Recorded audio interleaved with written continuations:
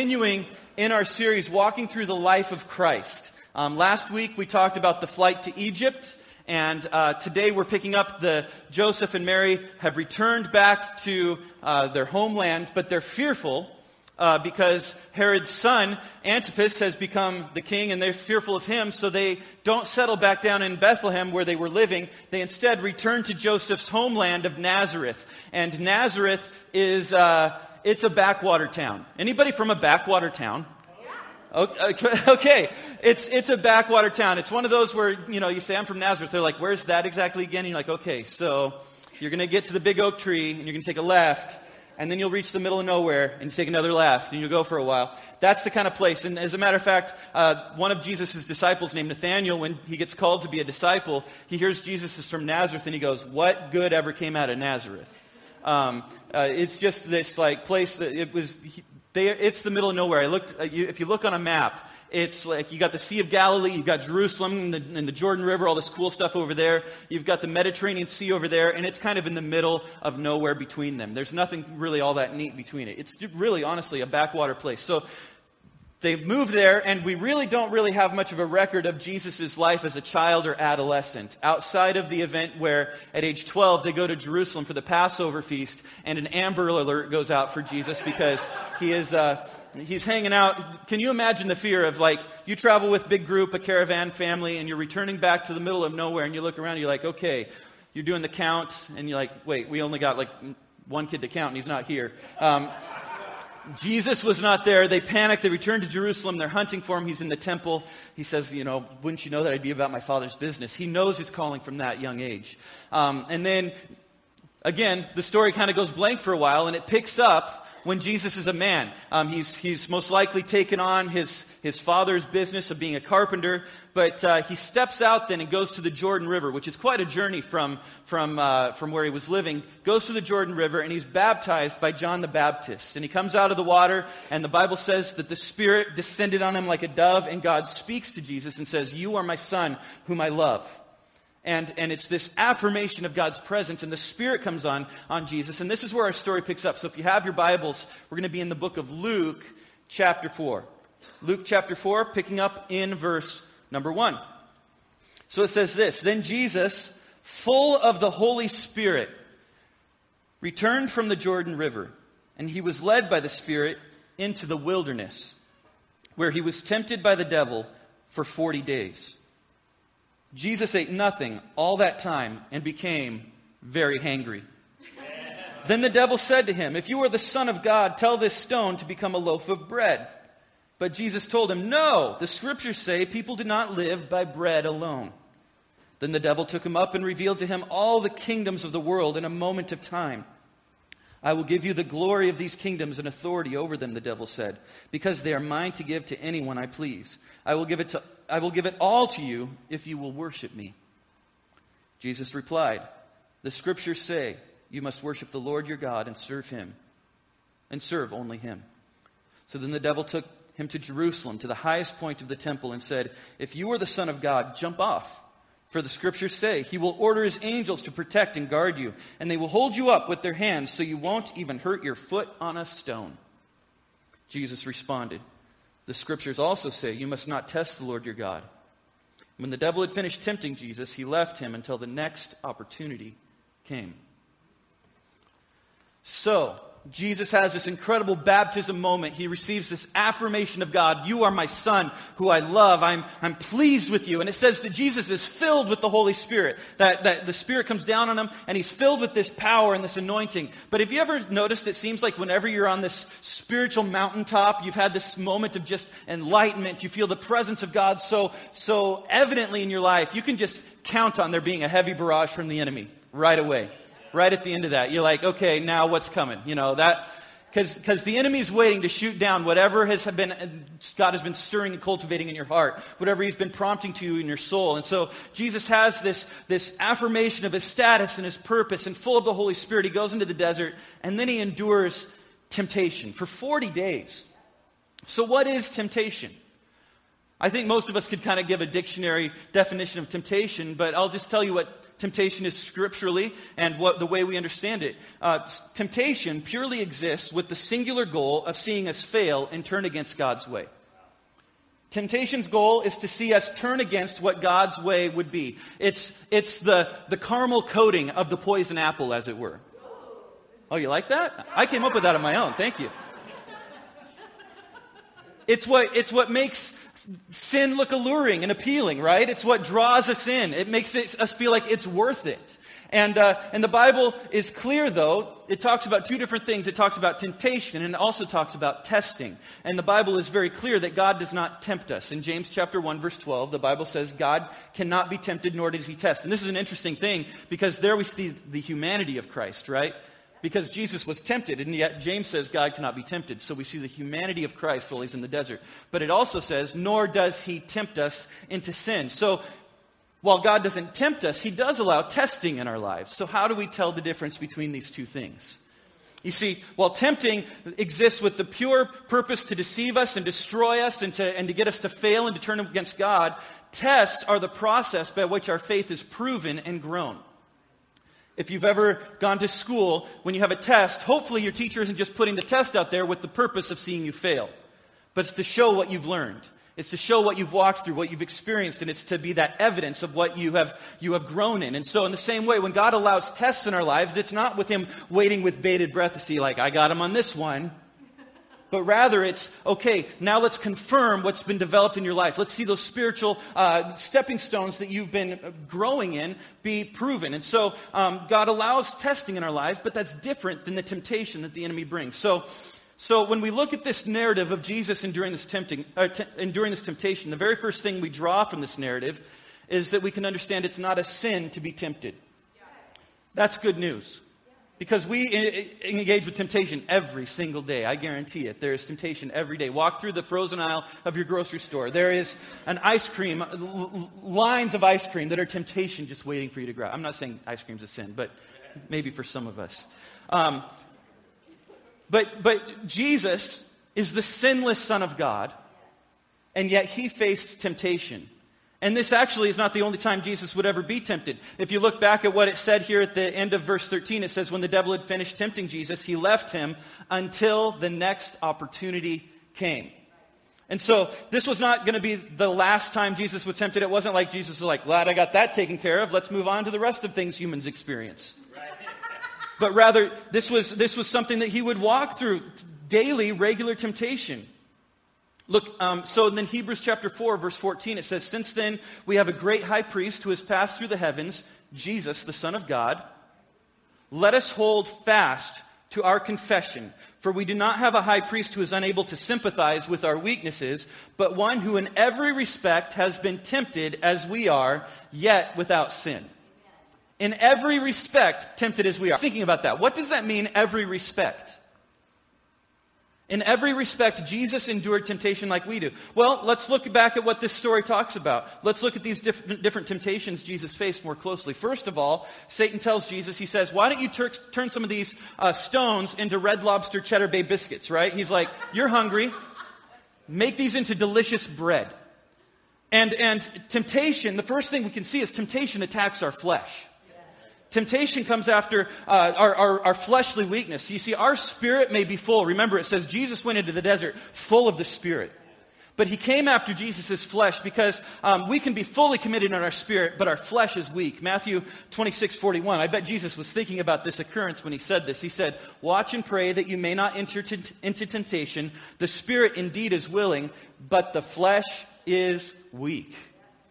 So temptation attacks our flesh. Not only that, but temptation knows when and where to strike, right? Jesus had been fasting for 40 days. It knew where his weak point was.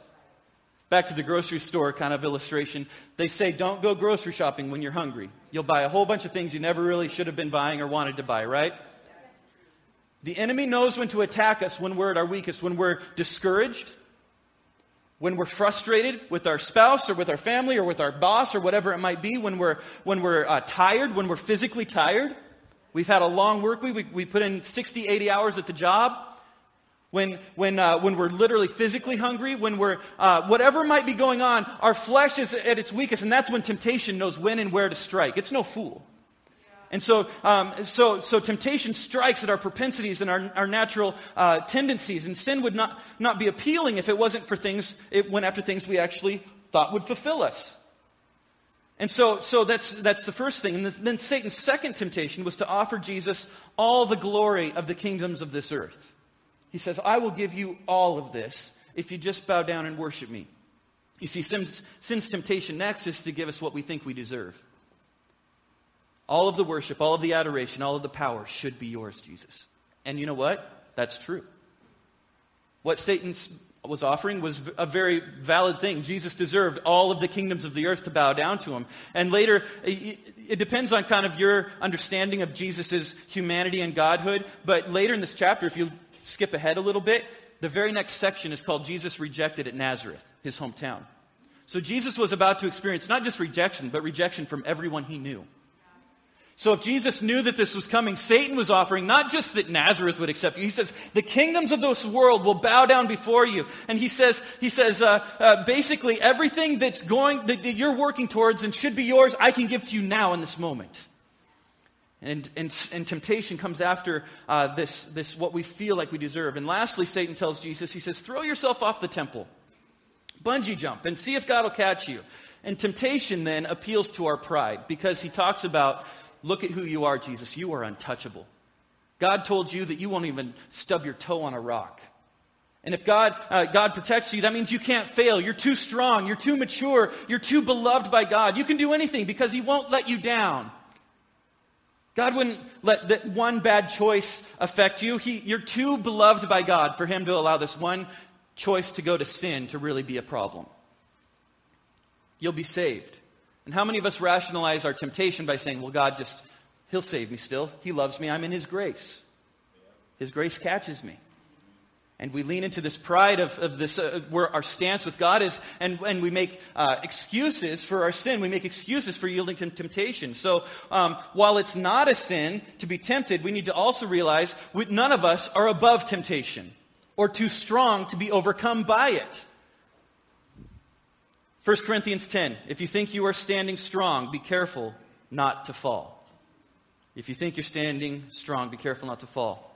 So then, with this warning, if you think you're standing strong, be careful not to fall. Temptation's after us. It's going after all these things. How do we live victoriously? How do we live in victory? How do we overcome temptation, or can we even overcome temptation? The famous playwright Oscar Wilde once said, I can resist everything except temptation. You see, while facing temptation is an unescapable fact, folding to it is not. It's an unescapable fact. If you are human, if you are breathing oxygen and you are carbon-based, you will face temptation. However, while that is inevitable, it is not inevitable that you must fold to that temptation. Some of us feel like it's helpless. If I am in this situation and this temptation comes, maybe it's an addiction that I've got, there's nothing I can do to fight it. It just is what it is. I've tried everything in the book. There's nothing I can do to overcome it. The truth is that it is possible to overcome temptation. The beautiful thing is the continuation of what we just read in 1 Corinthians 10 says this. So it starts off by saying, if you think you're standing strong, be careful to not fall, right? That's the first warning. No one is above temptation. Jesus was tempted. But then it says, the temptations in your life are no different from what others experience. And God is faithful. He will not allow the temptation to be more than you can stand. And when you are tempted, he will show you a way out so that you can endure. God will always provide a way of escape from temptation. There will always be a way of escape. He will show you a way out. Well, what is that way out? What is that way out? You know what? I don't know necessarily. I don't know what God may show you, but there are several things and ways in which we can escape that temptation. It may be through confession. Let me tell you, there is power to confession. The Bible says that whoever conceals his sins does not prosper, but whoever confesses their sins prospers. And through speaking out what we struggle with, what we may be facing, it takes that power away from sin. You see, sin grows best in the dark. Sin grows best in the dark, but when we speak it out, when we confess it, it takes that power away. It may be in reaching out to someone for help. We weren't meant to walk this life alone. I like what Melissa said about community, and we need each other. It may be saying, I need you to help me. I need you to pray with me. I need you to rally around me. Perhaps someone's told you that you have a problem. Maybe 2 or 3 of people have told you you have a problem. Let me tell you, if more than 2 people have told you you have this problem, you have this problem. Face the issue, right? It's time to face up to what's going on, to own it. And so maybe there's some honesty that you need to have. Maybe you need therapy or rehab. Let me tell you, there are wonderful, wonderful tools and people that have been preparing themselves to help you through these seasons. It may be accountability, someone who has access and can get in your face and ask you the hard questions. I don't let any Joe Schmo just come in and tell me, what I need to be doing with my life, but maybe there's someone you trust. You say, I need you to speak truth to me. I need you to hold me accountable. Maybe it's through a piece of software on your computer or phone. But it could be through accountability. Let me tell you, sometimes we use this verse in Corinthians and we say, okay, God provides a way of escape. I'm just going to hope that happens, and I'm going to just sit here and see what happens. Let me tell you, if you're trying to escape something, it requires action on your part, right? Looking for that way out. Searching, saying, God, help me find this escape. God's not going to just magically pluck us out, but rather we need to know, find the way of escape. And probably the most important way, it's without option, is we need to know the Word of God inside and out. We need to know our Word. We need to know our Word. The Bible says that we need to hide God's Word in our heart. The psalmist says, that I might not sin against you, God. When we hide God's Word in our heart, when we are saturated in truth, that is the ultimate weapon against the enemy. Because knowing Scripture intimately and personally puts the sword of the Spirit in our hand. Then we actually have something that we can fight back against the enemy with. Look at what happens when Jesus is tempted. The enemy knows his word too. The devil comes to Jesus, and what's he do? He quotes Scripture at him. He just twists it. What's the very first sin that happened? What did the enemy do? He came and said, did God really say? And then he brings Scripture and then he twists it. See, the enemy wants to make you feel like sin is reasonable and justifiable. And maybe it could be a God thing if you look at it in a different light. So it's so important that we need to know Scripture, that we know the Word, that we plant it deeply in our heart, that we can speak it without going, okay, let me get in my concordance here. I am dealing with lying. But be able to speak truth into the situation, to know our Word. But not just knowing the Word, but doing the Word. Don't just be knowers of the Word, but doers of the Word. That's what James says. In James 1:22, it says, but don't just listen to God's Word, but you must do what it says. Otherwise, you're only fooling yourselves. For if you listen to the Word and don't obey, it's like glancing at your face in a mirror. You see yourself, you walk away, and forget what you look like. But if you look carefully into the perfect law that sets you free, and you do what it says, and don't forget what you heard, then God will bless you for doing it. Did you hear that? The Word will set us free. The Word sets us free.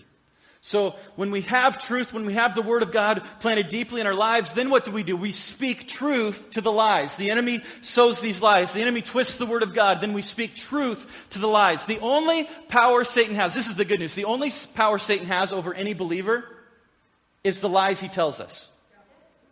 And the only way he's able to use that power is when we believe those lies.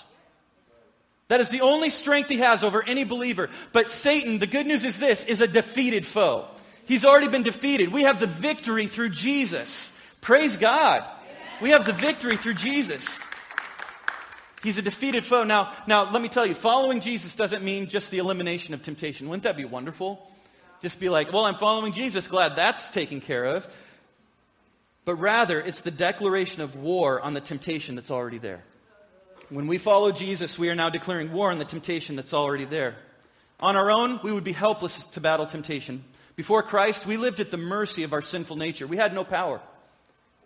But Galatians 2:20 says, I have been crucified with Christ, and it's no longer I who live, but Christ who lives in me. And the life I now live in the flesh, remember the flesh is that weak part of us, right? It's the part that says our spirit is willing, but our flesh is weak. So we're living this life in the flesh. It says, but we live by faith in the Son of God who loved me and gave himself for me. So it's this power of Jesus living through us while we still live in this weak and broken flesh. The power of God lives in me. It's Christ in me that is more powerful than any desire that I face that would be tempting. If it's the desire that's found in a bottle, let me tell you, He is stronger than that desire. If it's a desire that's in a syringe, let me tell you, He is greater than anything you can find in that syringe. If it's a desire that's filth found on a screen, let me tell you, He is more than you could ever find in that. If it's a desire in the gratification of tearing people down around you, or someone wounded me and I know that I can wound them back, He is mightier than being able to strike back at those that hurt us. If it's a desire of how I medicate myself with food, let me tell you, He is more. He is more. He is more than all of these things. And so James 4:7 says, so humble yourselves then before God, resist the devil, and then he will flee from you. I love that. The enemy doesn't just throw up his hands and go, oh well. It says he will flee. Flee means running away in terror. Ah! But there's 2 steps involved with that. There's something vital we need to see here. What's the first thing we must do? It says, humble yourselves before God. See, pride tells me I can resist. Pride tells me I will just be a better person. I will just do X, Y, Z, yada, yada, yada, and I will overcome this. But rather, James says we need to submit to God. And then when we submit to God and fully say, God, I am humbling myself before you. Then when we resist the devil, it says he will flee from us. But it's something we cannot do on our own. I love this that Craig Rochelle says. He says, every temptation is an invitation to depend on God. I love that. What if we started viewing temptation as an invitation to say, God, let me grow closer to you. I need to humble myself further. There is a battle going on, and I need you to come and take over, and I need to lean onto you so that the enemy might flee before you. So here's the bottom line. If I were to say anything, I'd say this. The best way to resist temptation is to eliminate it or ourselves to flee from it. Let me ask you, why would it make sense to resist temptation in the future if I could just avoid it altogether right now? A lot of believers think that they're engaging in spiritual warfare by entertaining temptation and letting it just hang around. Or know that it's coming and go, Lord, I'm getting ready to step into a real spiritual battle. I'm going into the casino today, and I just need you to really just put your angels around me. There's going to be a battle. I'm going to want to gamble, but Lord, I need you to really protect me. And we think we're engaging in spiritual warfare, but let me tell you, toying with temptation is not spiritual warfare. Toying with temptation is not spiritual warfare. One of the most brutal and most effective martial arts that's known is called Krav Maga. And it was developed by Israeli Special Forces. It's crazy. They kind of combined judo and boxing and aikido and wrestling into this system of fighting, which really the goal is to inflict the most damage possible quickly and in the most unfair way possible. It's using whatever you got around you, throw dirt in their eyes, it doesn't matter. You are going to fight for your life. And these practitioners that know this martial art are some of the most dangerous people with their hands on this earth. What they're capable of makes them some of the most dangerous people on earth. But they know that they're not there for sportsmanship points. They're there to fight for survival. And despite knowing all these brutal means of being able to inflict damage, do you know the number one goal of Krav Maga is to run away? It's to get away. It's to give yourself the chance to escape. And let me tell you, we have been empowered by God. We have been given the sword of the Spirit. We've been given the armor of God. But a lot of us are standing right in front of the enemy with temptation and just going, all right, I got to keep fighting and hope I don't really yield to this. And we let the temptation just hang around. The number one best thing we can do is resist the devil. He will flee, and then ourselves get away from that temptation. Get away from that thing that's causing us to fall into sin. That's the best chance we have to thrive. 2 Timothy 2:22, Paul writes to this young pastor, he says, run from anything that stimulates youthful lusts. Instead, pursue righteous living, faithfulness, love, and peace. Run. 1 Corinthians 6:18, run from sexual sin. No other sin so clearly affects the body as this one does. 1 Timothy 6:11, but you, Timothy, are a man of God. So run from all these evil things. Pursue righteousness and godly life along with faith, love, perseverance, and gentleness. Don't entertain temptation. Don't even entertain it.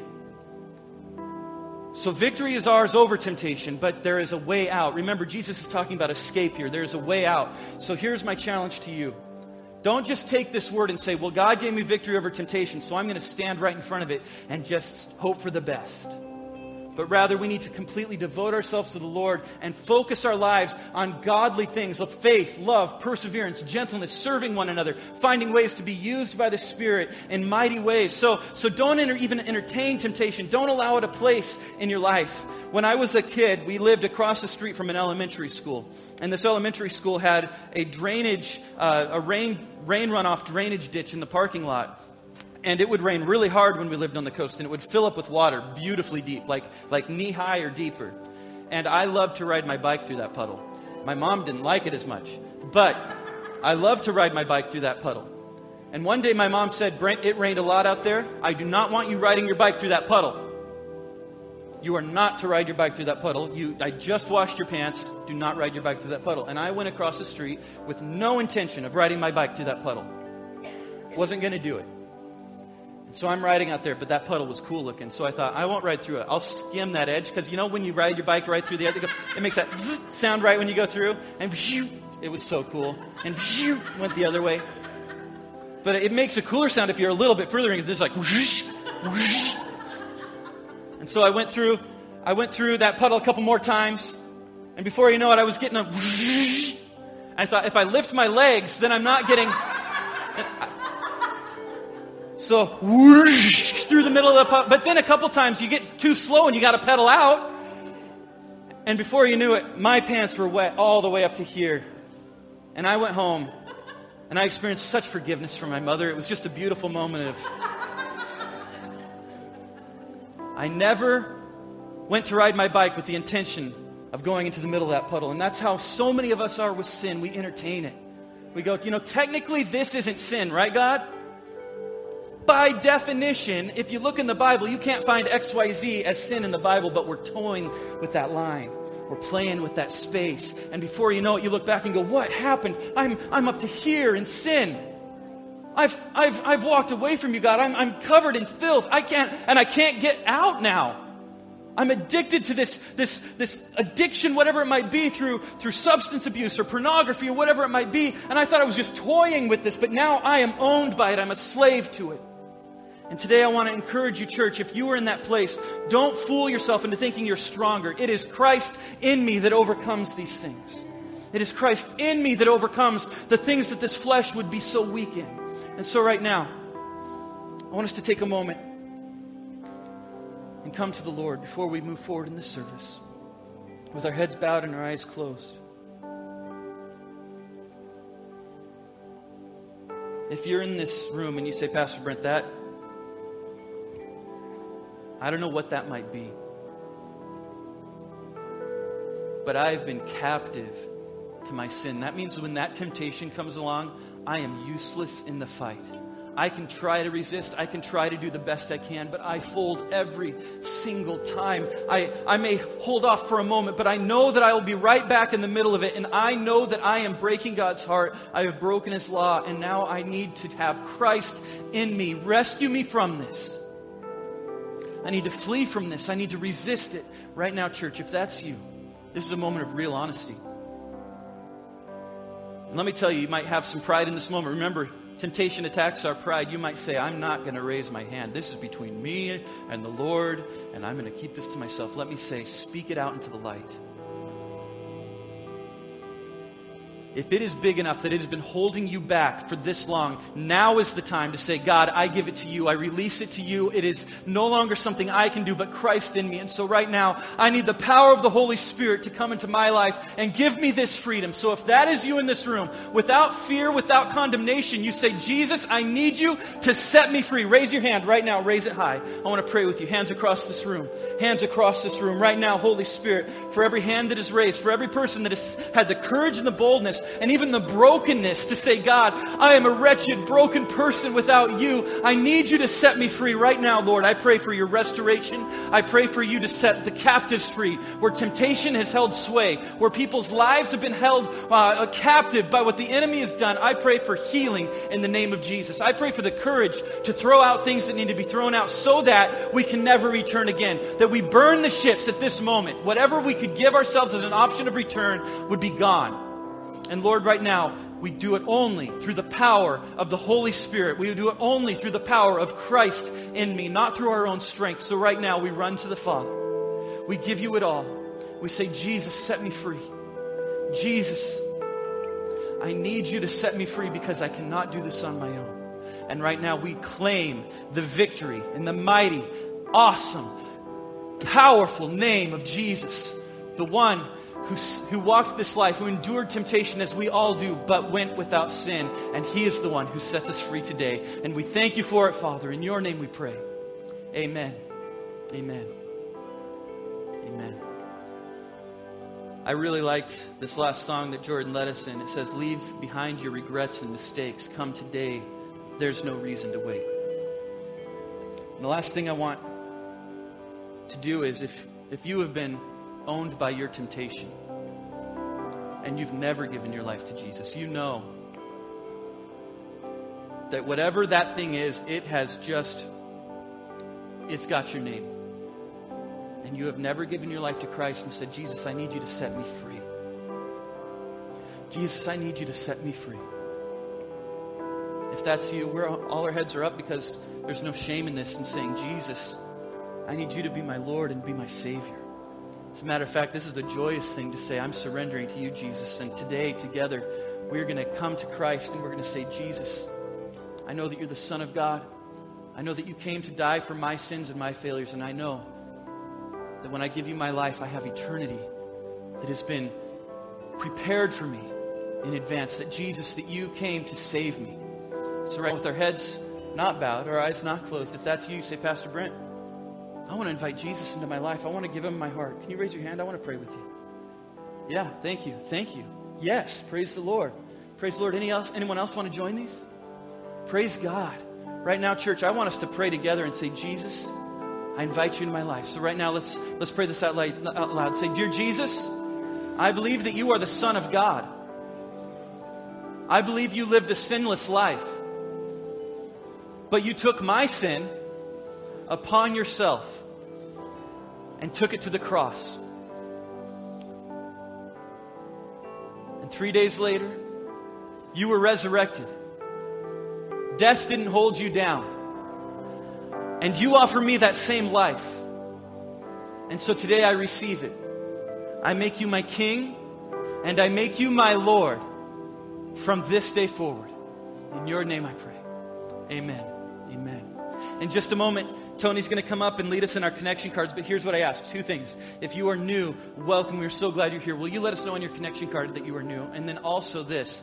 If you have made that decision to give your life to Christ, would you mark that in your connection card? Because we want to connect with you, give you the tools and next steps. We've got a class that's going to be starting on the next steps of following Jesus and what that looks like. So we want to get you involved with that, answer any questions you have, because now we're engaging on the journey of following Jesus. So please let us know on that connection card and we will be in touch. Tony. Thank you, Pastor Brent. Wow. The connection card, how do you respond to such a good word? And we love hearing your response. We want to know how God touched you through this service. The connection card is used for not only response, but so that we know who you are if you were even here. We have the QR code on the back of the chairs. You can use the electronic sign-on connection card, or we even have the hard stock card in the back that you can do with a pen. If you're a new person, we'd love to hear from you, because that's our opportunity to give, to feed one on your behalf. We will go alongside you to do ministry by feeding somebody in another country, a third world country, for a week in your behalf. So your name is important, your address is important, but we won't chase you down. We won't. But I'm going to tell you something else that's really important about the connection cards that we use it for. is for the prayer request and for the praises. And this last week, I told the pastoral staff that God had gave me a goal. And last year, I collect the prayers. And last year, I do a running document. It's no big deal. Instead of a new one each week, it's just add on to it. 46 pages of prayer, 25,753 words. But God gave the challenge, I want to double it. And I thought, what? So I just set it out there. Okay, God wants more prayer. You know what it said? He wants to give more answer. He wants to give more answer. That's what I heard. And then when I expected that, I thought, okay, Lord, this is for you. If you have a prayer, put it down. Put it in words. Yeah. Don't keep it to yourself. Yeah. Yes, God does.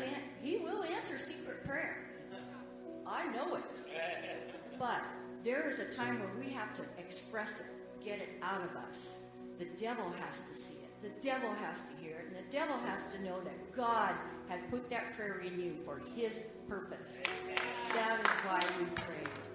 So use those cards. Use the electronic means. Let's double this prayer count this year. That's my hope. The next thing is, as Pastor was speaking, Jesus went into the wilderness. What's your wilderness? What's your wilderness? You know, he did it for 40 days. The Israelites did it for 40 years. They were lost for 40 years. And we go through life in wildernesses and keep it to ourselves. Jesus took on the wilderness for us. It was the first thing he did. So when we give him what's wilderness in ourselves, we're giving up the sin that is in us, that holds us back, that keeps us lost, that keeps us out of touch with who he is. So Lord God, I just pray for these connection cards. And if the ushers could come forward, we're going to do the tithes and offerings too. We're going to pay God in prayer. We're going to pay him in our monies. It's good because he said double up on it. So whatever he's telling you to double up on, if it's your tithe, double up on it. That's not from me. That's from God. But whatever it is that God is telling you, let him have it. Let him have your finances. Let him have your prayers. Let him have every bit of who you are. Let him have your wilderness. Lord God, I just pray for the tithes and offerings, Father God. We put them in your hands. We know that in God's economy, that a penny could be $1,000. But Lord God, you're not asking for a penny. You're asking for all of who we are. So Lord, I just lift that up before you. As each person, as you put in their heart by the Holy Spirit what you are saying to them, let them hear it, Father God, and let them be obedient immediately and completely. We ask this in Jesus' name. Amen. We're going to respond to everything that's happened in this service with one more moment to just praise his name. So will you stand as we praise his name together?